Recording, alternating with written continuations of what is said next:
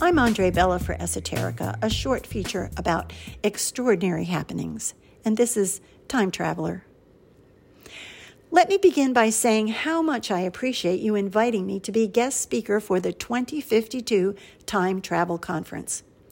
I'm Muriel Cartwright from Oxford, England, and the year 1348.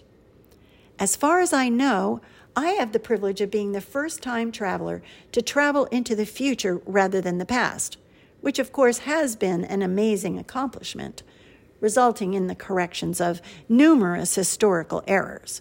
So you might ask, what is the purpose of bringing someone from the past into your present? What we've learned is that a traveler going back in time, say a microbiologist educated in the transmission of disease, could tell people that sickness can be transmitted through air, bodily fluids, or bodily contact. In my year, 1348, the year of the Black Plague, no one understood this. Instead, people believed plagues were simply the will of God. As we know now, the Black Plague spread like wildfire, killing half the population of Europe. But I digress. Back to my original question. What is the purpose of bringing someone from the past into the present?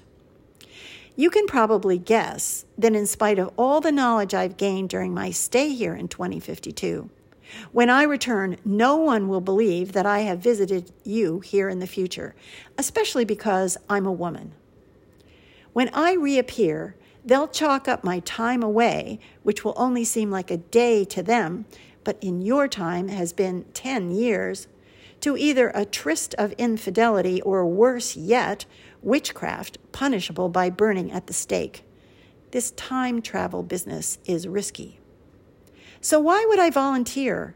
Actually, I was chosen by your scientists for my mental and physical strengths. Volunteer for such a daunting mission? Because I believe in hope. I have two missions. First, to return to 1348, to reassure the few who will listen that the world is not about to end. No apocalypse, no end of times. I can tell you from my personal experience that as soon as the first cases of the Black Plague appeared, many were sure the world was ending. And today I hear some of your people saying the same thing. Secondly, I want to reassure my people that although far from perfect, humans are headed in an amazing direction beyond their wildest dreams.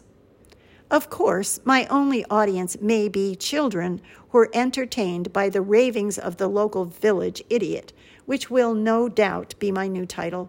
But thanks to your psychologists, I've been prepared to cope with this. What I hope, of course, is that some will believe me when I tell them that the future will have far less wars, disease, and poverty. People will have more freedom, more choices, and more responsibilities. The stakes will be better and higher. An exciting future lies ahead.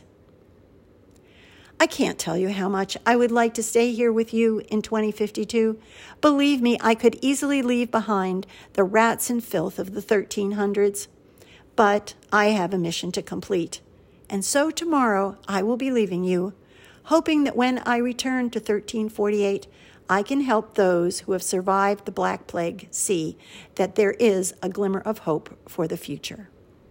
And as for all of you, whom I consider my future children, I can't give you hope for your future because I am from the past.